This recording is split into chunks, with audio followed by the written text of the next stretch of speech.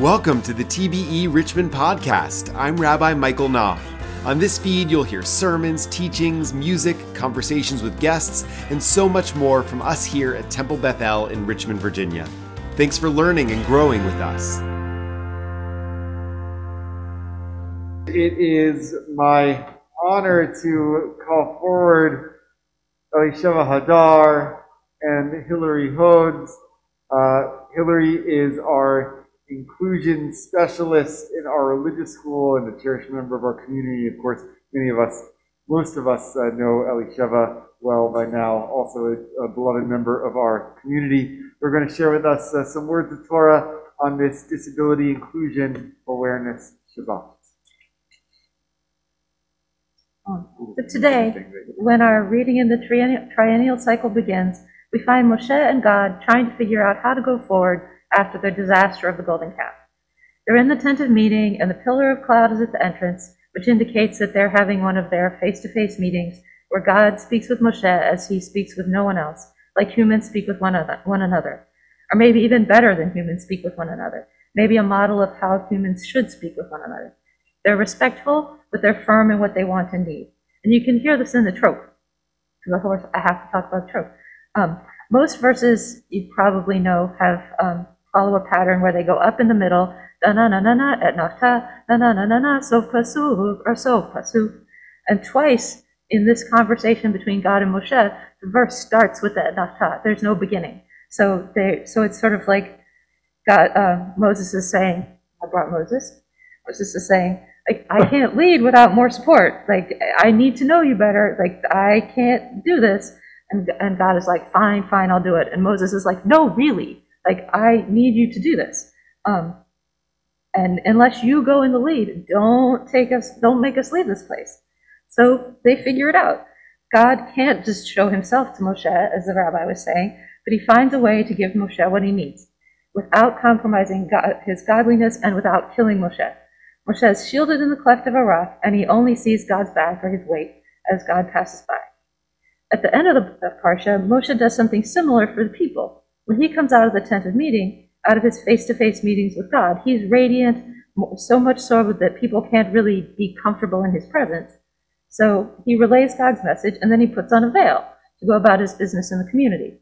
So I imagine this veil might not just be for the sake of the people's comfort, but maybe also Moshe's. The transition between face-to-face with God and then the hustle and the bustle of the camp, that sounds kind of overwhelming.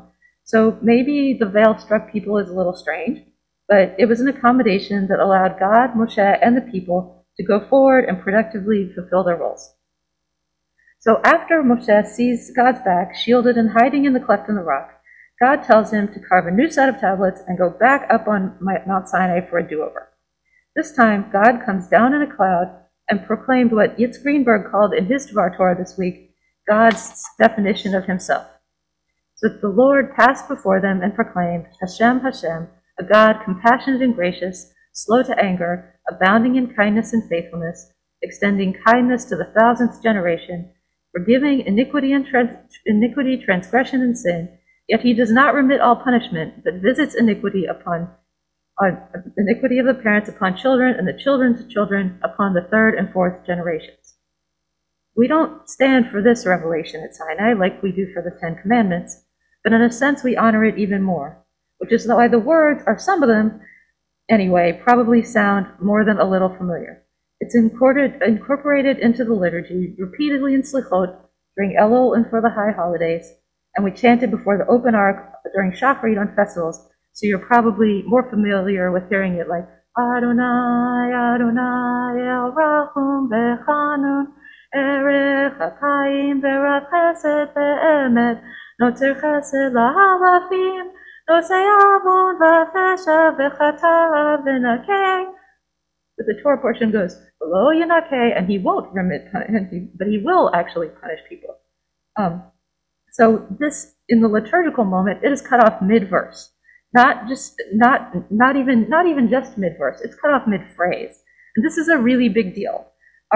This hardly ever happens. Our tradition really values using full verses.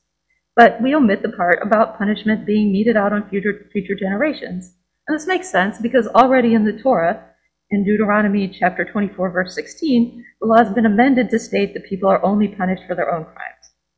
And then when the 13 attributes, those are called the 13 attributes, come around in Slichot, in close relationship with the Vidui in High Holy Days and in Elul, I get the sneaking suspicion that they aren't only about the attributes that I hope and pray God will have toward us, but they're also a rebuke in a sense. They're a list of how I should have acted toward others and sometimes toward myself, and if I had, there'd be a lot less to beat my chest about in Vidui. When God gives this second set of tablets with this self-definition in the 13 attributes, I think he is not only telling us how he will try to treat us, he's telling us how we should try to treat each other. The covenant is being established not only between God and the community, but also between the members of the community, which is all the more reason to drop the part about punishment in a liturgical context. We don't need any more encouragement to judge and punish each other and ourselves. However, when we read these verses of Torah reading, either in this parsha or on a fast day, we read the whole thing in context with the promise of punishment. Is this perhaps saying that if we don't work on exhibiting these attributes toward each other, there won't even be a community in 3 or 4 generations? So this Shabbat, when we are talking about awareness and inclusion of people with disabilities, it's a particularly important moment to think about these 13 attributes and our responsibilities toward one another. It's true that the majority of people fall within a range of abilities of needs, a certain pattern of abilities and needs. And it's only reasonable that the path through the world is smoothest for those within that range. However, no one is completely within that range any more than any family has the average 2.5 kids, and everyone will fall outside that range temporarily due to illness, injury, aging, or just random bad luck. So a wider, smooth path is better for all of us. If we do this, it does not mean we're lowering our standards. The law in the second set of tablets is the same law. It's just presented differently, with more acceptance and compassion, and it took 2 tries. God had expectations of us, and the people had expectations of God, and when they were thwarted, at the time of the golden calf, the people turned to ask for what they had seen elsewhere, the golden calf, a literal gold standard of what they thought was religious participation. And the former, God, was ready to give up on the covenant altogether and wipe us off the face of the earth. Both sides had to give up some of their preconceived notions and try again in a different way. So similarly, while we may want for ourselves, our children, and each other, that we want the gold standard. We want that we should all be normal and successful and cruising along the smooth path through the world. That's not going to happen for anyone 100% of the time. And for some of us, people with disabilities, either visible or invisible, it will happen rarely, if ever. And that's okay. People with disabilities aren't sick, we aren't damaged. Our patterns of needs and abilities are different. And in a lot of ways, Judaism as a religion and Temple of Bethel, we do things right in terms of widening the smooth path and allowing for different approaches to religious involvement. It's not a sit still and shut up and speak in perfect unison sort of service. We make a spiritual practice out of not being able to sit still or stand still. And our renovation is going to make this space more accessible for people in all sorts of different ways. But still, we can do better. We can try to talk to each other in the way that Moshe and God talk to each other, listening respectfully, but also being honest about needs, and then being able to compromise, because no one's going to get everything they want and need. If we don't bring everyone along, we're doing it wrong. If we exclude people because they don't do things in the way that most people do, because their religious seriousness doesn't look like we expect it to, because they're not successful in the conventional way that we understand success usually, we're losing out. Not on a chance to be helpful to them, but on having their gifts, the gifts of all our fellow Jews. So now many of us long for a return to normal after nearly 2 long years of pandemic. I think in this time we all saw what it's like to lack access, and I hope we wouldn't wish that on anyone. Maybe we can return to normal with a broader sense of what's normative, one that includes everyone and provides access so that everyone can belong. Now I'll turn it over to Hillary.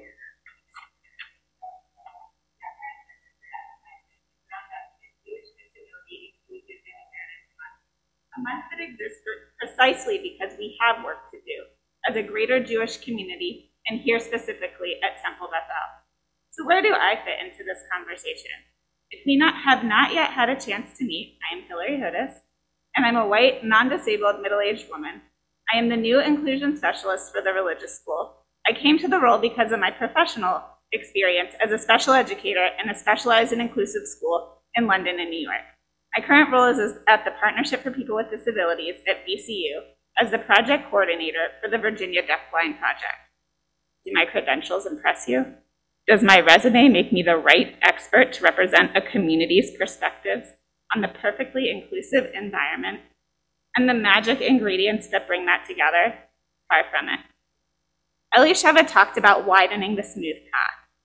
How do we learn what it takes to do that without listening?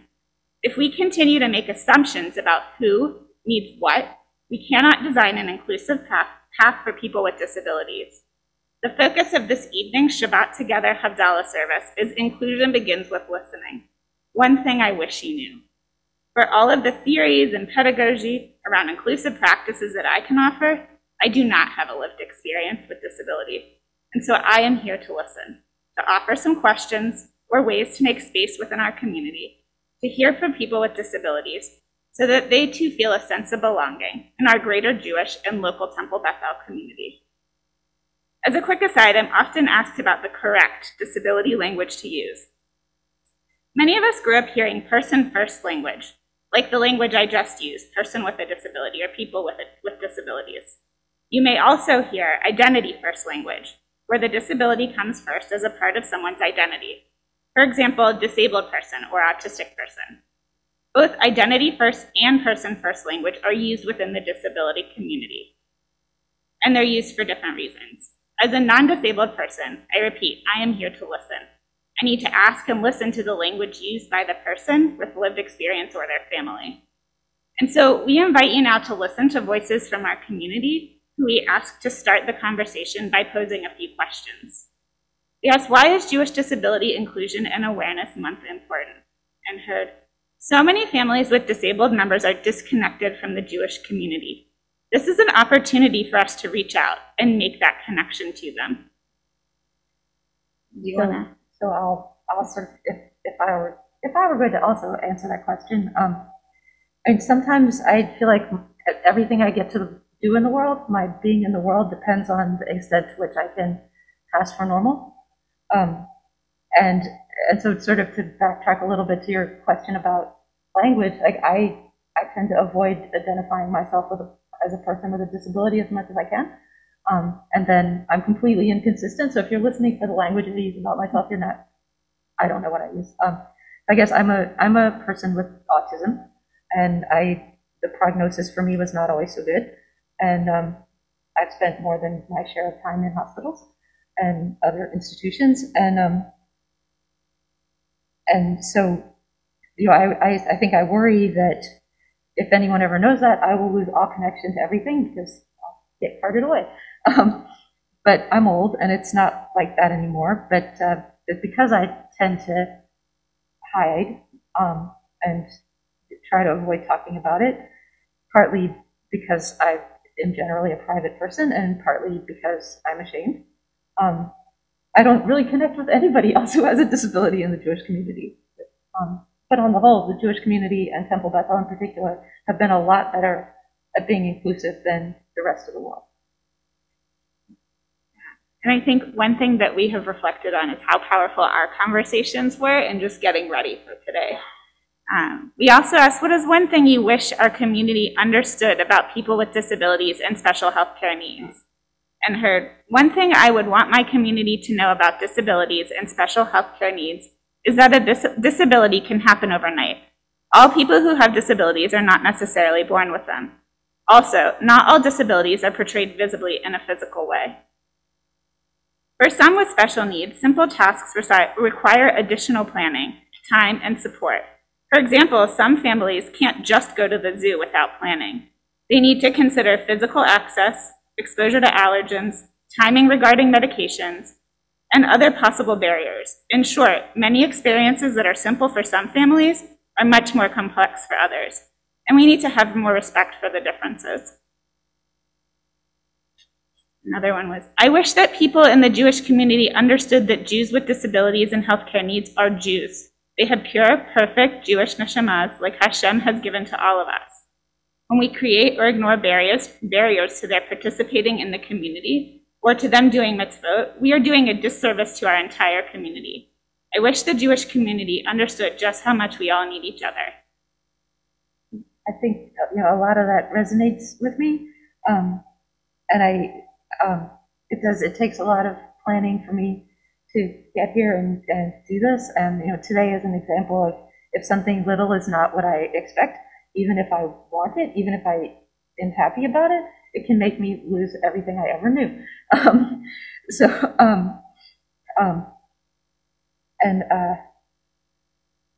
think that's all I have to say. We asked, what is your wish for the children's or the Jewish community's future as it relates to disabilities? And heard, my wish for the Jewish community is for us to collectively understand the value that every single Jew brings to our people and to see how much better we are together. Basically, my deal is to always get typical people to understand that they are not doing a favor, a mitzvah, or chesed when they work to make the Jewish community inclusive. We need our disabled brothers and sisters because of what they bring. We can't live like Hashem wants if we create a diaspora within our own community. Okay. And we also heard just about continued opportunities to connect with others in the community. Did you hear something new? Something that surprised you? Something that resonated with you? Something that made you curious to learn more? I know I did. One theme I heard resounding in the responses is a desire to connect with the Jewish community and with the members of the community who share lived experience with disability. So where does that leave us now? Where do we go from here? As with so much of the work around the broader concept of inclusion, there is both the personal and the interpersonal work to come. I invite you to reflect on your current perceptions of disability and what it means to include people with disabilities in the different parts of your lives. Rabbi Ari Solish offers a reflection on inclusion in his book, Inclusion and the Power of the Individual. Inclusion means that we reject the notion that society ought to be designed for some and then refashioned to accommodate others. Inclusion means that society is set up from the start for all, taking into consideration individuals that exist within our communities. Our society and community may be well past the start, but as we are going through a renovation, how can we bring this reflection on inclusion beyond the physical building and space and into the space of engaging with one another as a community? Interpersonally, I challenge you to make space to listen to one another in conversations, or could we even do this at the institutional level? So some other things I've done online and educationally have asked everybody across the board, what are your access needs for this? And I wonder whether we could start asking that question. As someone becomes a member, or even every year as they renew their membership, they renew their membership. But that would, we shouldn't ask the question unless we're prepared to actually try to provide those needs, and that could be a difficult conversation. But I think we aren't going to unless we make a start. And another thought that since people are trying to make a connection is, what if we had sort of an affinity group, a disability chavurah? This is probably the last thing I would want, because already this place pretty much is all I can handle in terms of human interaction. So I wouldn't probably want to be in this disability chavurah, but it seems like a nice idea. And if I don't make it to the end of Musaf, that's why, because I'm kind of done. Anyway, I can practice the same verse of Torah for an hour and a half really happily, but being in a room with people for an hour and a half or 2 hours is kind of a challenge. Thank you. I really can't thank you enough for sharing and letting us listen with you. Listening helps us find the tools we need to widen the smooth path, to create a sense of belonging for people with disabilities and their families. I look forward to continuing to listen with the community and learn how we can become more inclusive together, and finding ways to take action on what we learn. Shabbat Shalom. Oh. This has been the TBE Richmond podcast. Once again, I'm Rabbi Michael Knopf. On behalf of all of us here at Temple Bethel in Richmond, Virginia, thanks for listening. I hope this episode was uplifting and enriching. If you haven't already, please subscribe to this feed wherever you listen to podcasts so you'll never miss an episode. And please rate and review us so others will have an easier time joining the conversation. Our theme music is composed and produced by Stephen Frost. Learn more about our dynamic, warm, and passionate congregation affiliated with the United Synagogue of Conservative Judaism at www.bethelrichmond.org. Until next time, Shalom, y'all.